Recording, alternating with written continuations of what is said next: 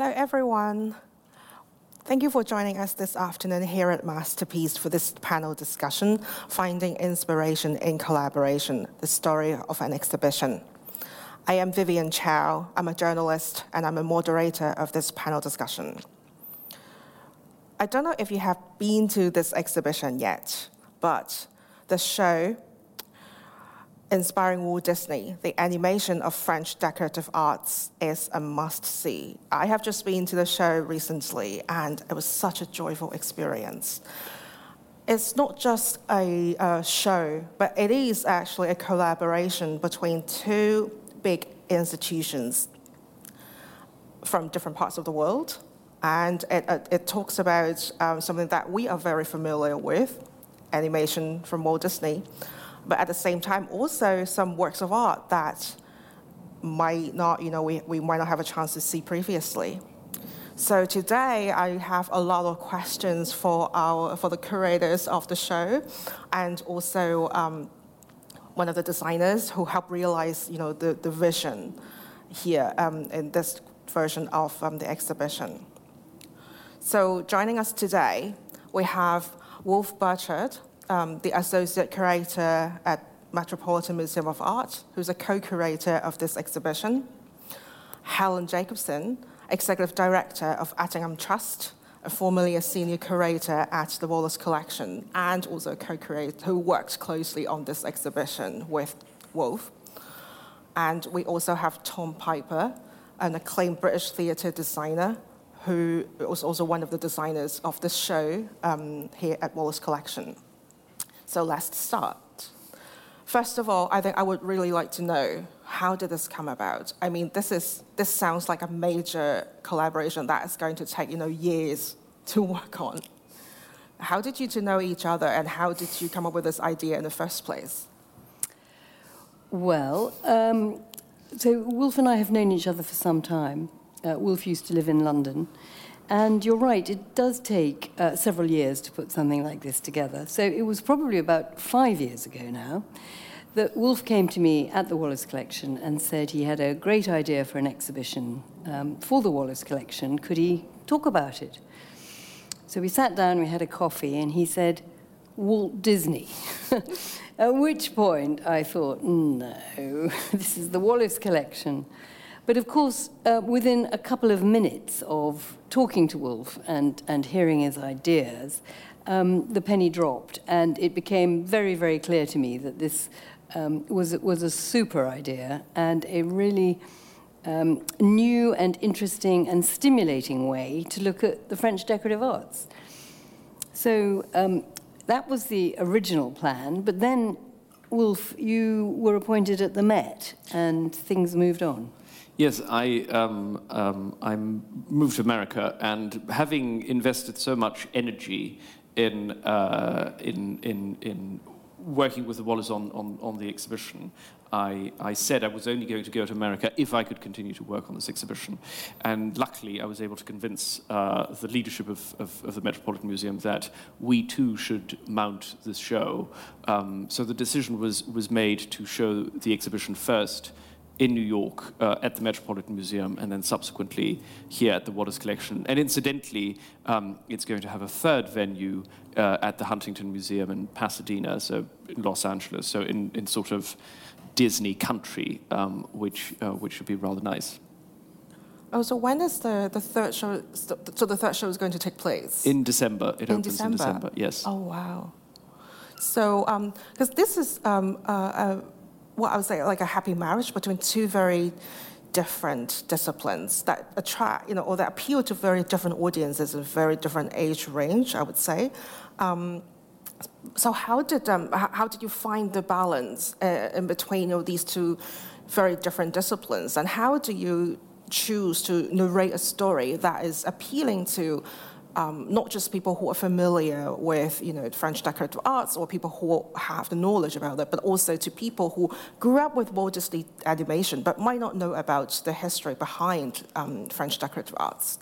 Well, the thing is that as I was starting to think about the exhibition, it all started actually. So before I went to talk to Helen, I had dinner with two friends, and who were both specialists on 18th century art, and we were talking about all kinds of subjects. And I told them about Disney animation. I always entertained a great fascination for Disney animation.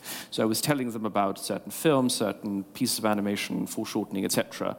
And they said to me, Wolf, you've got to do a Disney exhibition. But, I'm not a historian of the 20th century. And so I thought to myself, what can I bring to the table? So the starting point was, what source of inspiration did Disney use for his films? But as I was exploring that, I saw that there were many more interesting layers in terms of parallels, for instance, in production, in this idea of pushing the boundaries of technology with a new medium. So one parallel that we draw throughout the exhibition is the making of hand-drawn animation, which is in its infancy at the beginning of the 20th century in the 1920s and 30s, and how the Disney studios pushed those boundaries and creating, like a startup, creating these studios completely from scratch. So when Disney founds the studios in 1923, he's by himself, and then it sort of gradually grows. And by 1937, he employs hundreds and hundreds of artists that are organized in a sort of very careful manner. And in the same way, porcelain, at the beginning of the 18th century, Europeans didn't know how to make porcelain. And so in 1710, Meissen starts, and then later Sèvres. And by the mid-18th century, you have these very complex organizations that are workshops that are set up with a very strict hierarchy, different artists with different skill sets. And we thought that looking at these studios through the Disney lens would make these more tangible.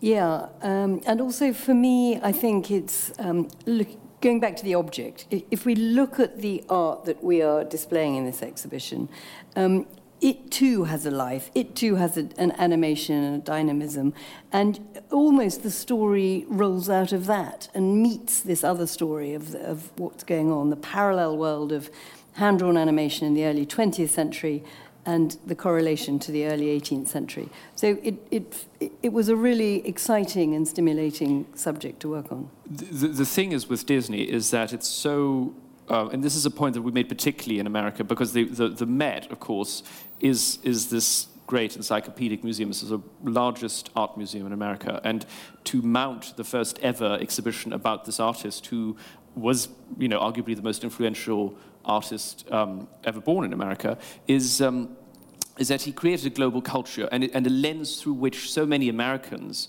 and not only Americans, but people around the world, look at European art. And so I think, we see that here on this poster. This is a Sèvres vase that was made 250 years ago by a group of artists working for Sèvres, following a design by Falconet. It has nothing to do with Disney. But given the extraordinary global power of Disney, every other person who looks at this vase will say, this looks just like a Disney castle. And this is what we wanted to explore. That's really incredible, because walking through the exhibition, it feels such it feels like there's a great harmony from the works on show and how they actually work with the scenes that have been shown or chosen to be shown, and it's an amazing experience to see how the hand-drawn animation, how they're being created, how they're being put together, and how the stories are being told through this really amazing audio guide. So if you go, you must pick the audio guide. Just interject to say the audio guide, I'm certainly very proud, and I hope you're too. The fact that we managed to get Angela Lansbury to do the introduction Disney to the audio guide. Legend Dame Angela Lansbury, who is who is of a very advanced age and gave her voice to the teapot in Beauty and the Beast 30 years ago. So for 18 months, I tried to get her, and I was determined to get to give the teapot its voice. So. And didn't you say she was word perfect? First cut. Yes. Yeah. So she recorded it because she's at home, so we couldn't bring her to a studio. So she just read it once, and it was absolutely perfect. Really special. Amazing. So throughout the years of this discussion and I think the collaboration between I think two institutions that we're talking about, and I'm sure it's a collaboration also among a lot of departments involved. Can you tell us how many people are involved and the kind of research that you have to do in order to create this show? Well, we should also remember Walt Disney as well, because this could not have been done without the Walt Disney Animation Research Library, where they have 65 million objects in their archive, most of them works on paper. And they were amazing partners from the very beginning and very supportive of the idea. They do exhibitions around the world, but they've not really done one like this in a museum like the Wallace Collection, or indeed the Met. As you say, it's the first time there was a Disney exhibition at the Met. So they were wonderful. So there was the team at the archives at Disney. Then I have to say that the Met is a very large and hugely professional institution, and we at the Wallace Collection were very grateful to have the Met on board as well. And because the show had its first iteration in New York, I think, Wolf, it's fair to say that the Met, the wonderful exhibitions department, design department, editing department, bore the brunt of the work. Well, I think maybe in sort of administrative terms, but in terms of developing the narrative, the curatorial choices, that was very much a very close collaboration between Helen and myself. Everything, all the choices that we made in terms of objects for both shows, we discussed, and obviously the selection of drawings for the exhibition, which was slightly, there was a sort of almost a kind of. What one mustn't forget is that this show was prepared during COVID. I mean, I, for instance, was supposed to go to the Getty and spend 3 months in Los Angeles going through the Disney archives, all those drawings, none of which could happen. So it is pretty amazing how the both versions of the show were organized in Los Angeles, New York, and London without us being able to pay each other a visit. It was all done via Zoom.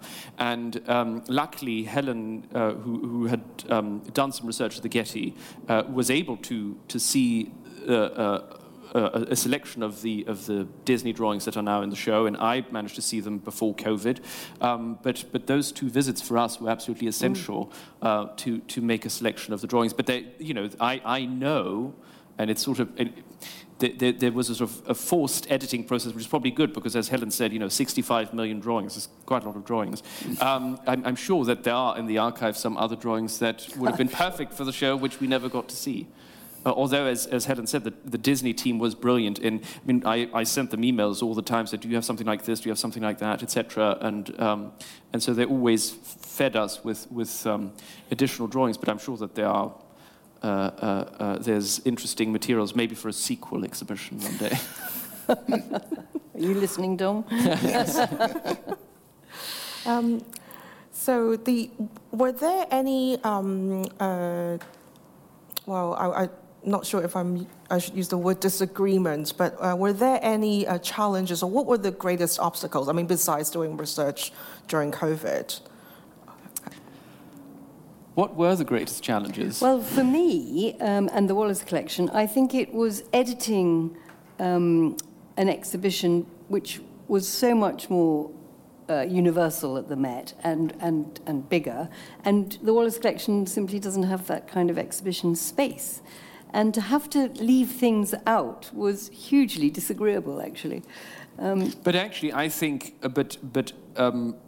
I think actually, because it's so focused, the version of the Wallace Collection might be stronger than the Met's version, because it really, I mean, you were brilliant at editing it down. I mean, it is amazing if you think of the surface of the space. The Wallace Collection's gallery is about a third, if not smaller, compared to the one what we had at. So it is actually. I think that was one of the great challenges was editing, and particularly also in the writing of the 2 publications that we produced. I may say that this was an introduction to Helen to the Disney material. I mean, it is amazing that Helen's become a total expert on Disney, which, if I may say, you weren't 5 years ago, but you became a total expert on the subject. But because, so Helen was much more focused, whereas I was, always thought, one could build this in and that in, etc., and these cross-references, and then it makes it it's not his focus, which isn't good. But that brings us to the set, really, doesn't it? And Yes, absolutely. I guess, well, Tom, how did you come up with the ideas of how to showcase the version of the show here in London at the Wallace Collection? I guess we have some slides that we can see. I prepared a rather large amount of visual aids so people I will flick through them quite rapidly. So this is me as a theatre designer. So I don't normally do exhibitions, although I have increasingly. I began in 2012 working on Shakespeare Staging the World with Alan Farley, and Alan Farley was the co-designer on this project, and nothing would be possible without him, so I have to really say that very strongly. And me and Alan worked together. Another collaboration, really, and Alan's more of an architect, a more experienced exhibition designer. I'm brought into projects because people like the kind of theatrical immersiveness that people increasingly seem to want to have in exhibitions. And also, I guess I respond as a theatre designer to the objects, and for me, the objects are like the actors, and my job is to create the world in which these actors, these objects, can tell stories to each other. And so actually what I'm doing is not just displaying, but looking at how things talk to each other, the groupings, and all of that sort of stuff. So this is an exhibition I did at the Jewish Museum on blood, and then most recently, I actually hand-painted this myself. This is Alice in Wonderland during lockdown at the V&A. So again, that kind of the thing of the designer craftsman is something that was part of a theme of the piece. So I look at the objects, and Helen will have to interrupt and say what every object is, because I won't remember the name of it. But the chronology of the exhibition kind of began with the early Disney, basically the influence of France on Walt Disney, and there's a wonderful bit of video of him going to Paris and going around the Palace of Versailles. And then his very early sketches and animations were of these sort of dancing figurines. So we displayed those kind of alongside the figurines kind of rotating, which was an idea that actually we did borrow from the Met. But my process was I didn't go and see, obviously it was COVID, I didn't go and see the Met show, I didn't really know about it, and actually the institution of the Wallace sort of, with its curatorial team, sort of basically said, we want to do it for here, and obviously we referred to Helen as our portal to America, and I didn't really meet Wolf until way down the line with a rather nerve-wracking Zoom call going, this is what we're doing, do you think this is going to be okay? Well, for me, it might not be for you, but, I'll go on to more about the kind of weird thing of designing an exhibition that then goes on and you don't design it anymore. And then Helen also sent through a very handy kind of PowerPoint full of lots of French interior designers, and we started to sort of look and talk about Meissonier and his drawings especially. Obviously, designing for Disney, the huge challenge is what's Disney going to say and how is Disney going to react? And am I going to have Mickey Mouse ears somewhere in the design? And so basically, we instinctively pulled away from the idea of using any reproductions of any of the Disney work. We wanted to treat the work solely as the drawings and not as a blow-up of a wallpaper that you would add to the exhibition. So here you get some of the Disney studio kind of. You can instantly, when you start looking at these drawings, see why the exhibition works, why it's so interesting and intriguing. Disney starts looking at these interiors, creating sketches, animating, distorting. You get Mary Blair creating these, got it right, well done, these kind of beautiful animations. I came across her work on Alice in Wonderland as well, which then go into the sort of, and this learning too about the process of creating the stills and creating the layers and how the studio did the animation was fascinating for me. And then also beautiful things like we have 24 drawings of the transformation of Cinderella's dress, and you can see that kind of the wonderful hand-drawn animation. There's a great section in the exhibition where there are those displayed with the animation. Then, next one. Then there's a whole section on the kind of architecture. Obviously, this is very familiar to kind of our Disney childhood, these wonderful castles. But then, who's this drawing by? Saint-Aubin. Saint-Aubin. So seeing these kind of drawings that Disney and his studio would have seen, and then seeing how he's reacted or they've reacted and responded to that architecture. and then how the decorative objects sit within that come from the Wallace.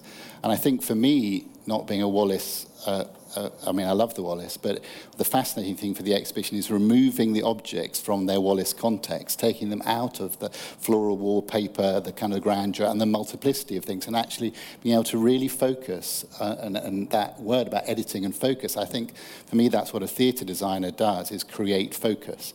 And actually, that's what an exhibition should do, and therefore be able to create focus on objects and really celebrate them.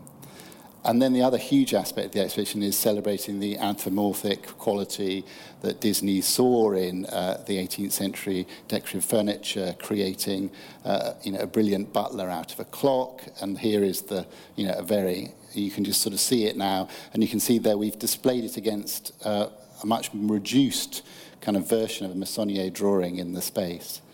So this was our major influence, this particular Meissonier interior, which we got as high-res version as we could. And then our poor graphic designer spent a lot of time trying to refine it and kind of clean up the lines, but she did a fantastic job. And then with Alan, we will start working on the grouping. So this is a ground plan with each of the walls spread around the side. It's a bit confusing to look at from above, but you can see, and this is one of Alan's great skills, is looking at where the groupings of objects go, how you bring things together, how they tell stories. And then the space that we're in the Wallace is a bit of a nightmare to design for us. It's basically what was the cellars of the Wallace. So it's long and low and thin, and therefore creating the journey, the narrative journey through the space was really challenging. And I tend to work with small 3D models. So here I've created kind of models of the space, and you can see I'm beginning to try and break the space up with walls that kind of move you through it. And then begin to create a series of vistas as you kind of go through the space that draw you from one bit to another. So again, that kind of narrative thing. Experimenting with the Meissonier and mirrors, getting lots of different views. And then how particular objects are displayed. So this lovely little Cupid, which is... L'amour falconet. Right.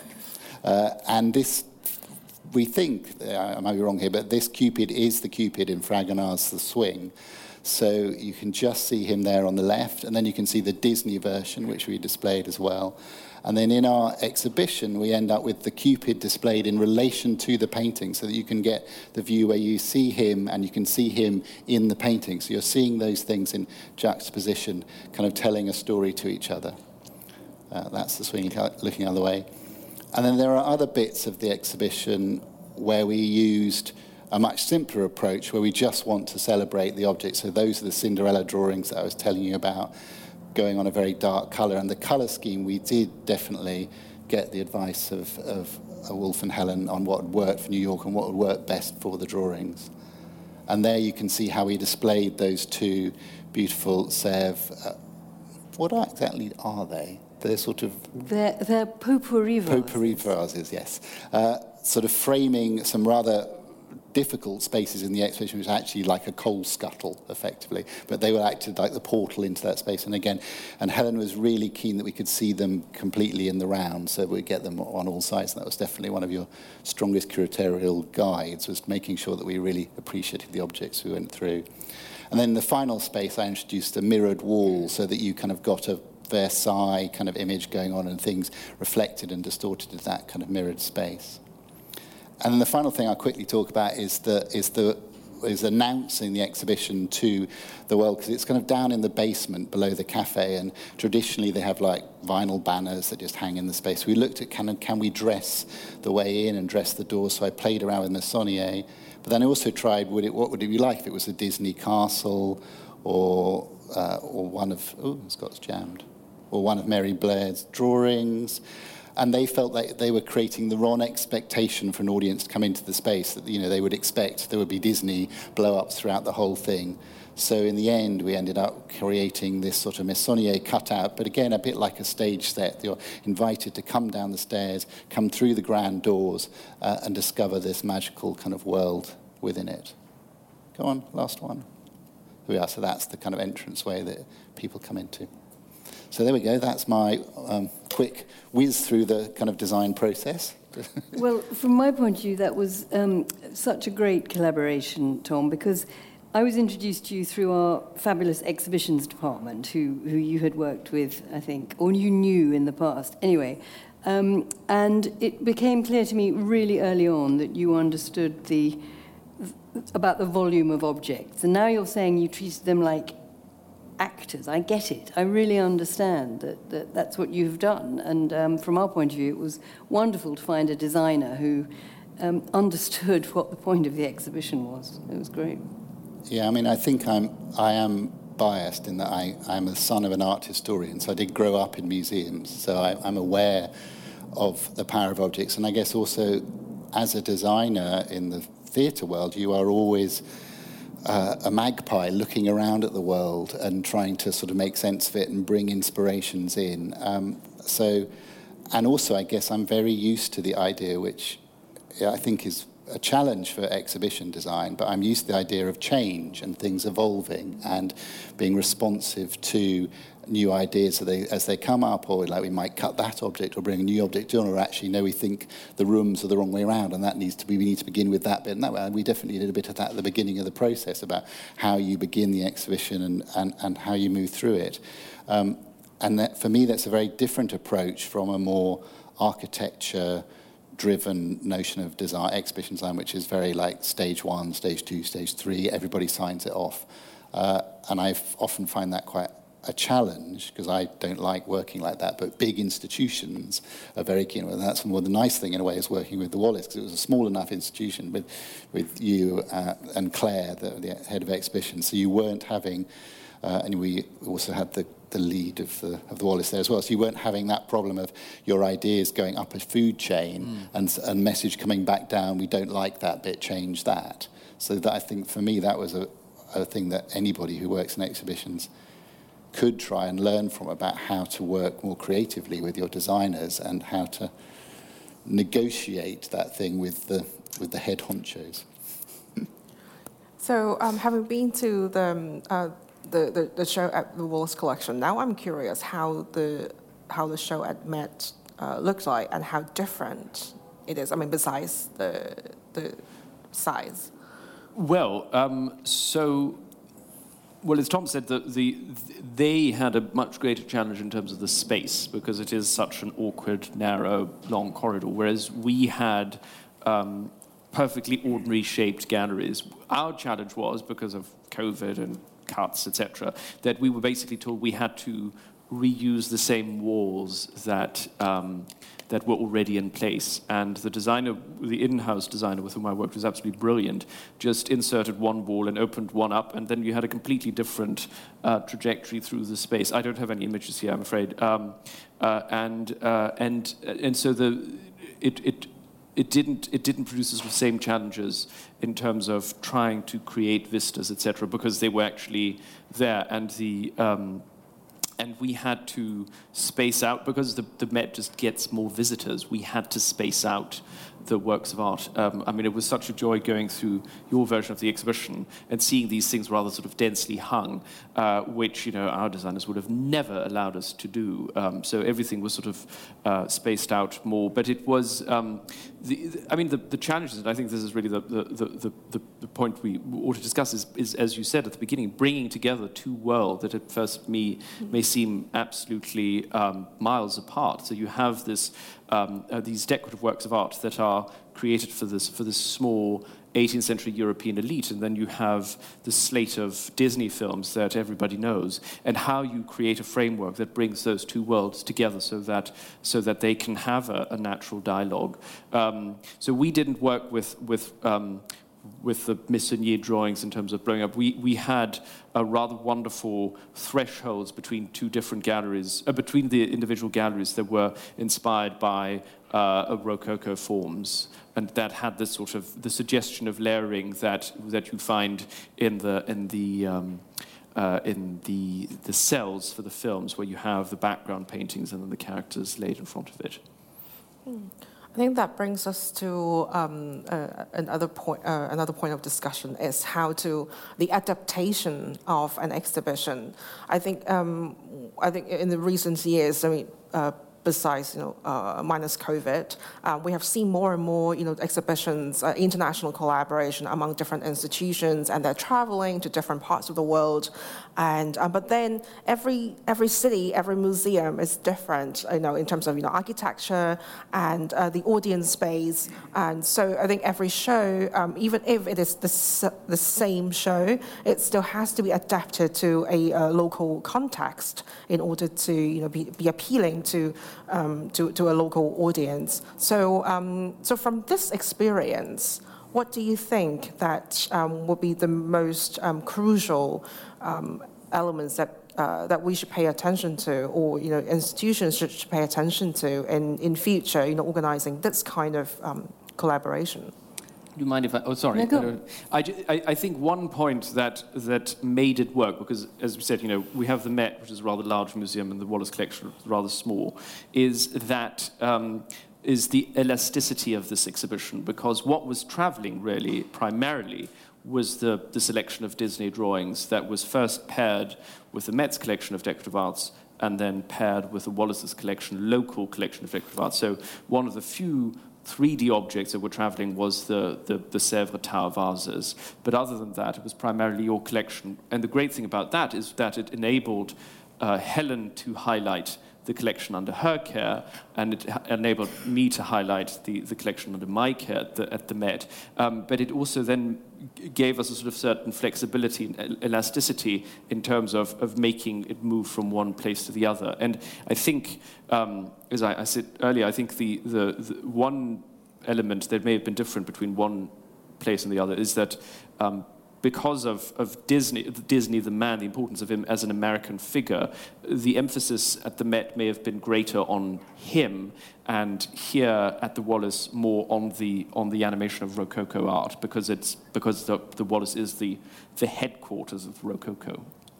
Yes, and what I would like to say about that too is that there's a difference between a collaboration, which this really was, and exhibitions which move from one place to another around the world. Because this was, the two of us and our teams and people that we worked with were putting together these exhibitions in a hugely collaborative way. We at the Wallace Collection didn't just say we would like the Met's exhibition. So all the way along, there was this real working together. And where that happens, and you do get obviously other examples of it, I think it depends hugely on trust in the other party involved, and a sort of awareness and appreciation and respect for the other person working, or the other people working on the collaboration. And I wonder if what's happening over the last few years with more and more online connections, of course, with Zoom, we're now much more used to talking to people across the other side of the world who we've never met.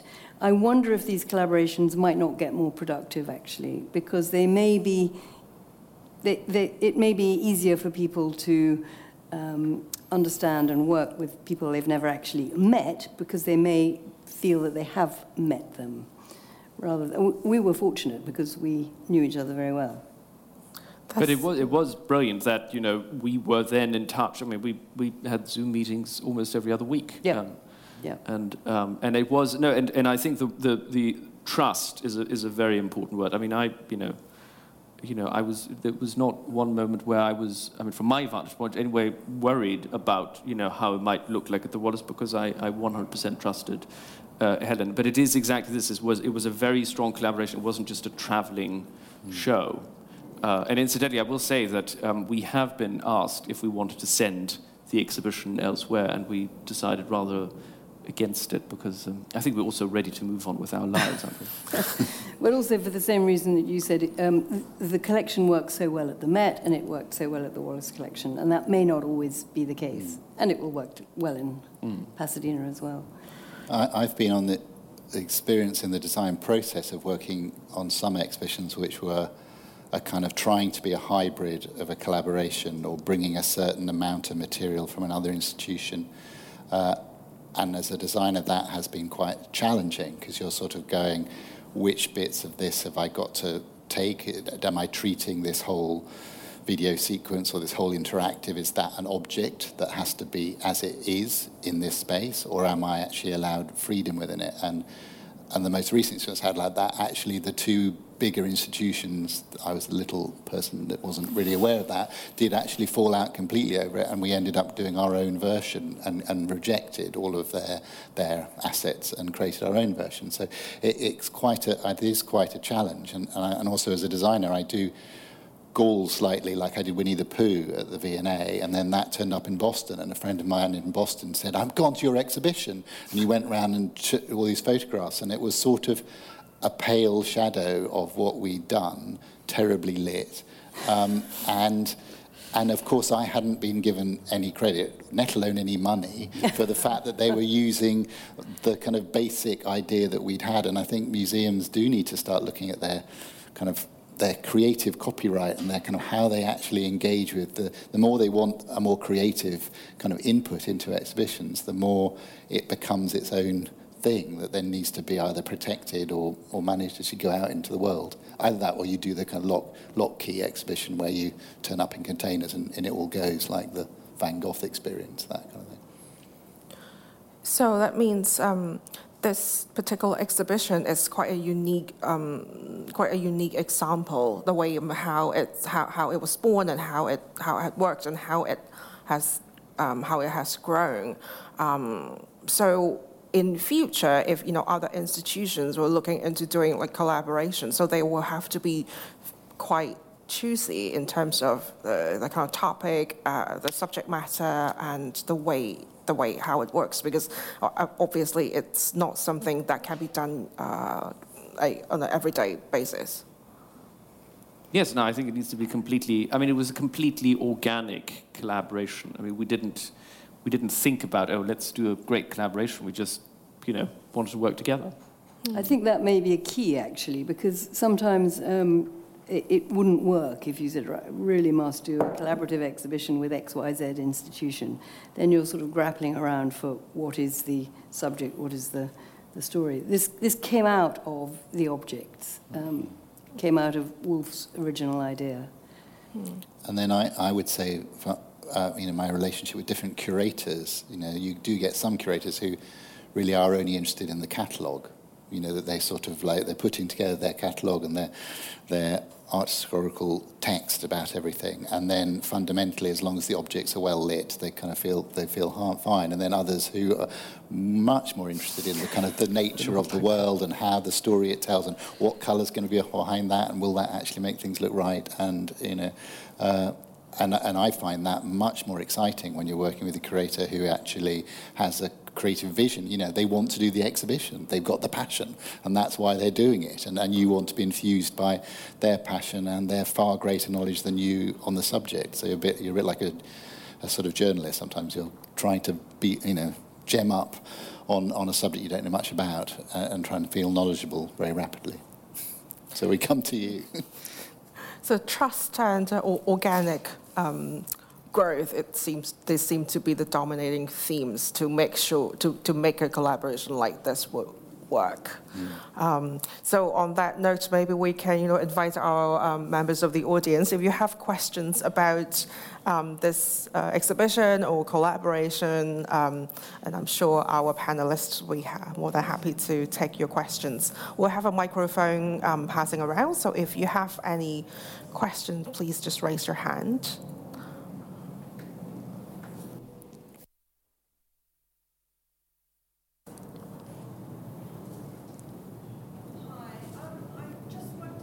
Whether, because the Wallace collection had this happy link to the Met, do you think that gave Walt Disney more impetus, if you like, to collaborate with the Wallace collection? Had it just been the Wallace collection doing this exhibition, do you think it would have happened?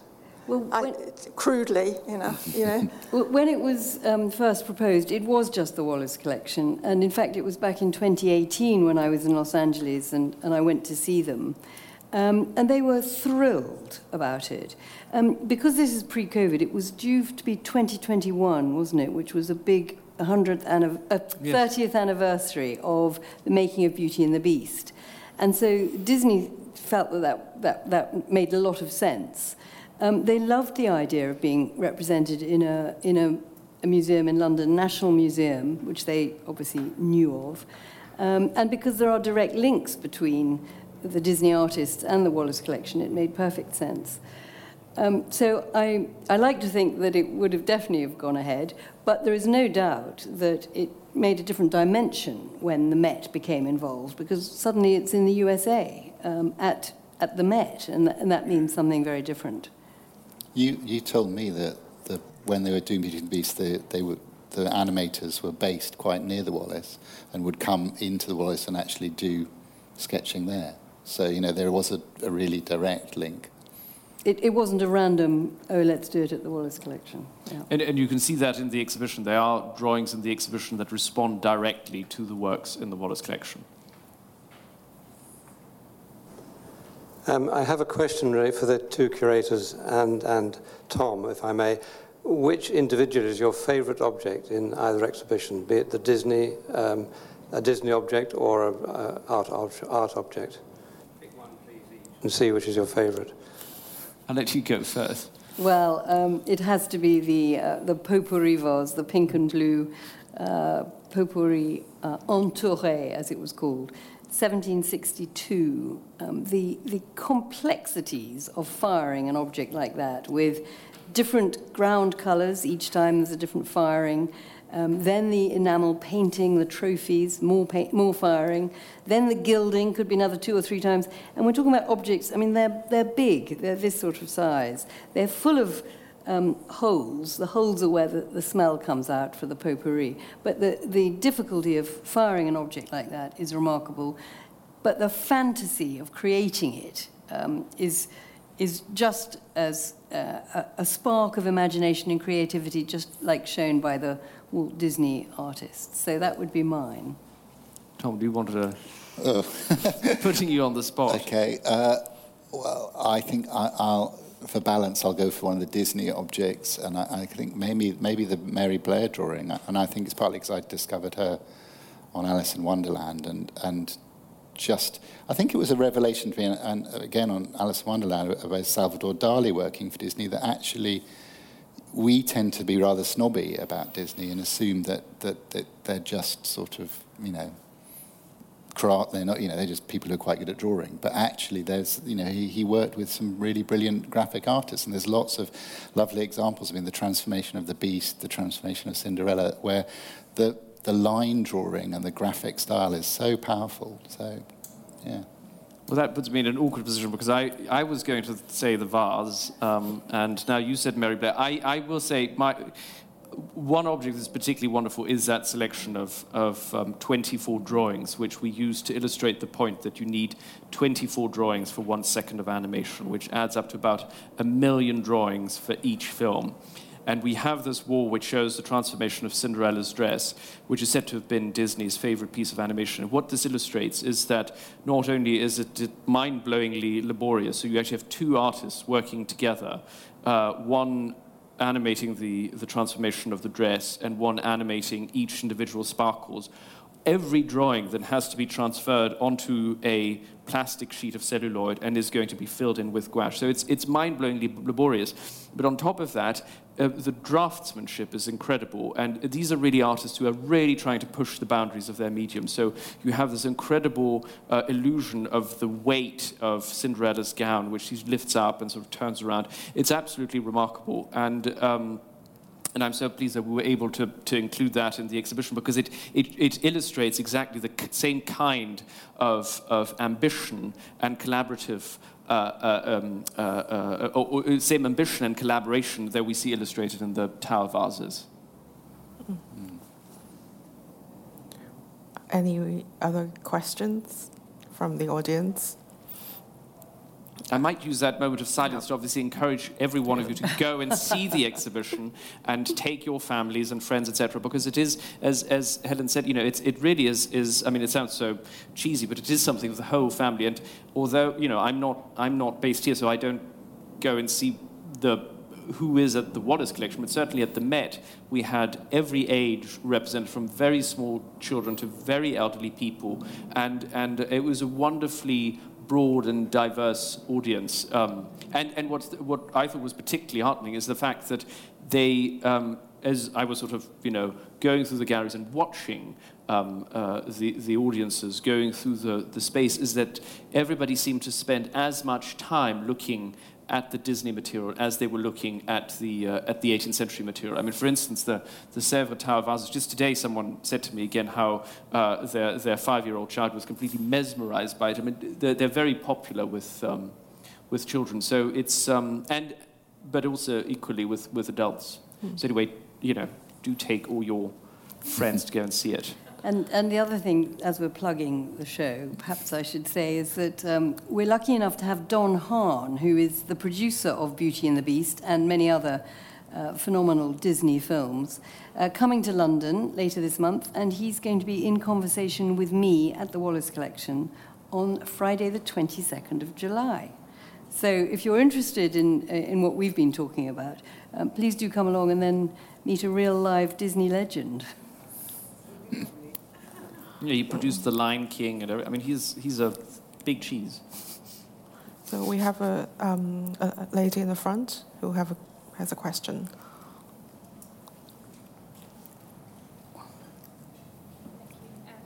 I was just wondering if the show had changed the way... Sorry, the mic doesn't seem to be working. Is it working? Yes. Yeah. I was wondering if the show had changed the way you see some of your objects. Obviously, you know your collections really well, and Tom, you probably have worked very closely with the objects. But some of the comments of some of the reviews really mention when you walk out of the exhibition and go upstairs, you see the collection completely different. And I was wondering if it had the same effect on you. I think absolutely yes. I can't help but smile when I look at some of these objects, at the wit involved in their design, and just see them moving, really, just see the animation in them. So yes, definitely. Yeah, I think if you look at, it's very easy in a place like the Wallace or actually any museum. The temptation is that the people skip over the decorative arts because it's just a table. They're going to go, oh, it's just a table. Where's the swing? Where's the laughing cavalier? But actually, I think when you suddenly then see a table and look, you go, oh my God, it's a fawn. Look at its legs. It's got it's got hooves and it's about to leap off. And I think what we've done, hopefully, then makes people go back into the museum and go, oh, actually, we'll spot that and spot spot all the... I mean, there are many clocks we could have put in the exhibition, and many other objects that could have... and there were others like that tiny little interior architecture. It's only about that big, and in the Wallace, it's sort of in a case, and it's sort of...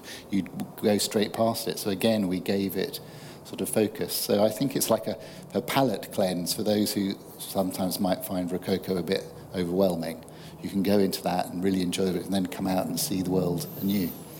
And I think also vice versa. I think that some people going through the Wallace and seeing how they feel that objects are coming from. I mean, I remember going with a friend a couple of years ago, and we were walking by the Godreau commode, the ground floor, and he said, "Watch it! This chest of drawers is about to break out in song." And I think it's and then when you actually then create that dialogue, you say, "Oh yes, no, now I see it." I think it's because I think subconsciously, as people walk through the Wallace, they do see. I mean, it's also in the all those anthropomorphisms and all those associations that we make with either animals or humans are there in the language that we use to describe so many.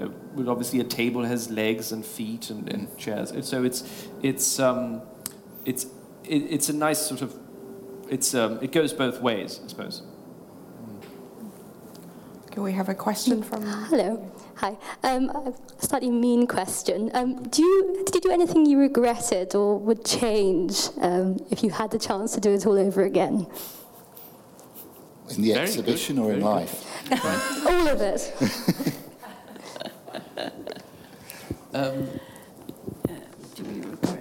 The exhibition obviously is absolutely perfect. Well, I'll tell you, I mean, talking about sequel, although I'll assure you that I have no intention to do a sequel to this exhibition, but one element that I think is quite interesting, I mean, what's great about it is when you're putting together an exhibition, there's always a temptation to go down various routes, and you have to edit it down, which I think Helen has done much better than I have, but is that... My hope was that, especially with the publication that will survive after the exhibition closes, is that it might be a starting point for others to look into these parallels, to look at animation, to look at Rococo decorative arts. And one element that we did not explore in the exhibition was the whole idea of animatronics, of robots, of objects coming to light, actually literally coming to life, which is something that starts in the 18th century with the famous chess-playing Turk that was made for Maria Theresa. And Disney himself had a great fascination for animatronics, obviously, as he was developing Disneyland. And I think that actual animation of inanimate objects could have been another element that we could have included, although I think it would have then had that lack of focus. But if one were to do a sequel to the exhibition, I think that would be potentially one subject that one could address. What? Your turn. Well, I don't know about regret. It's such a terrible word, isn't it? I'm just extremely grateful that the combination, perhaps, of limited space and, dare I say, limited funding, made us make decisions that I think did help pull it together for the Wallace collection.